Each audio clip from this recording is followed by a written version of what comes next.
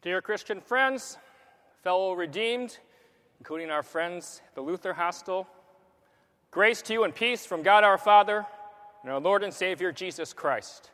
Amen. In these weeks in the church year, our epistle lessons are selected from the so-called letter to the Hebrews. I say so-called, not out of affectation, although affectation is not alien to me, but because there always has clung to this sophisticated, elegant, polished, fascinating piece of Christian literature some mystery. Mystery about its author. Mystery about its intended audience. Mystery about the circumstances. There aren't many details. There is, however, no mystery as to what this letter, what this work is about. It is a word of exhortation, a word meant to encourage, a word meant to lift up, to embolden, to strengthen. And there is no mystery as to what we are exhorted to do, what we are encouraged to look for, how we are to be lifted up. That is clear from beginning to end. Like it says at the beginning, in many and various ways, God spoke to his people of old through the prophets, but now, in these last days, he has spoken to us through a Son, whom he appointed heir over all things, through whom he created the universe. Therefore, let us pay the closer attention to what we have heard, lest we drift away. After all, if the Old Covenant message, which was declared through angels, if that message was indeed valid, and if every transgression and disobedience received just retribution, then how possibly can we escape if we neglect such a great salvation as has been given to us? After all, it was declared by the Lord himself. It was attested by those who heard him.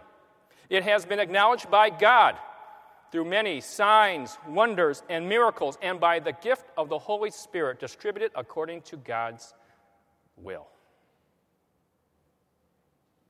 Pay attention. That was the exhortation to the original readers and hearers of this message. No, we don't know who wrote it. No, we don't know who it was written to. It is clear that these were people who had suffered, that they had been afflicted, that they had endured trouble, oppression, persecution. They were beaten down. They were weary. They were struggling.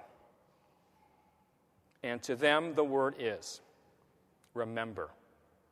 Remember the living God and fear him. Remember.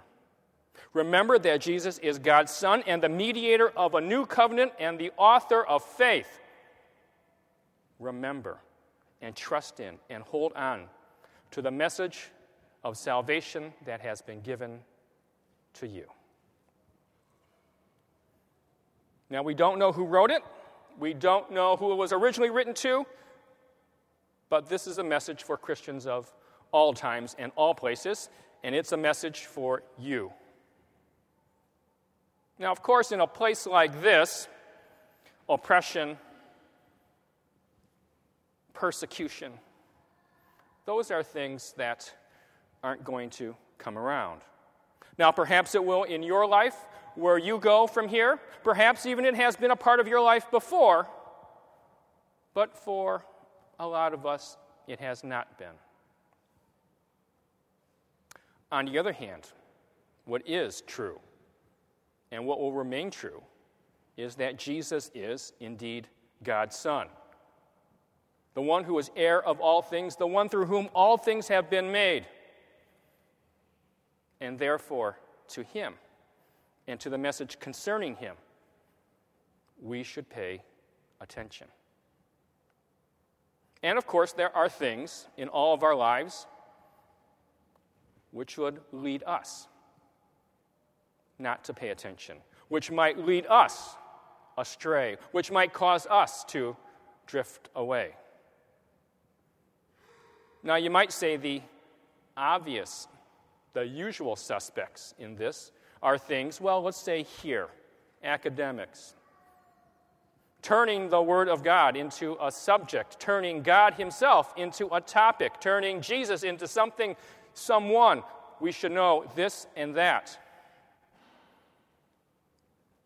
That's one way. That's a usual subject. Or perhaps it's things in your life. Family, finances, a struggle over vocation, addiction.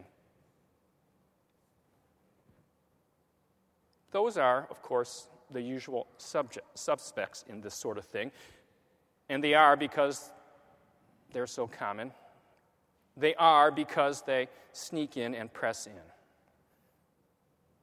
But this morning, let me turn your attention somewhere else, somewhere that might be a little less obvious. Something that strikes us perhaps from behind.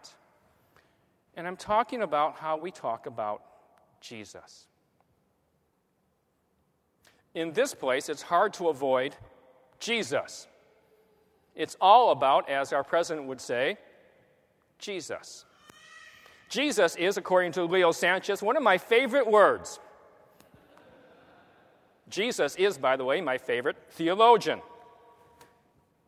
It's hard to escape Jesus.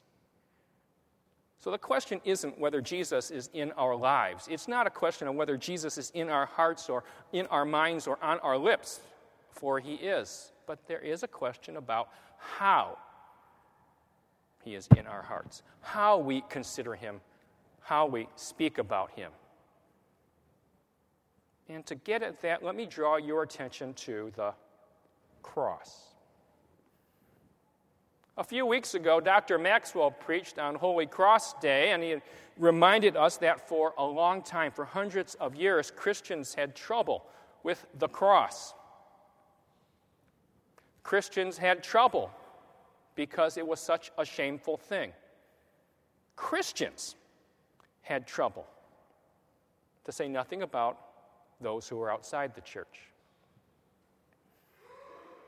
That shame, that trouble has largely been lost.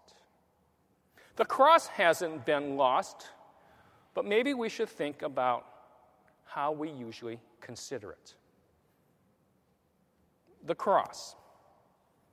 What does it mean? Well, for sure, we have the cross because it is where Jesus died. But you also ought to remember and take to heart that it's a cross. It was an instrument of execution. And as an instrument of execution, just like a gallows would be, or an electric chair, it is also a sign of how that person lived. It tells you something about the person who died there. Jesus did indeed die on the cross to atone for the sins of the world, and that includes yours and mine. But Jesus died on a cross. He died there because he was rejected. He died there because people wanted to kill him.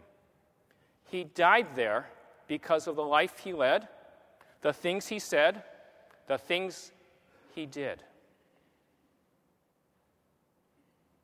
Now, it is true that Jesus died for the redemption and atonement of the world.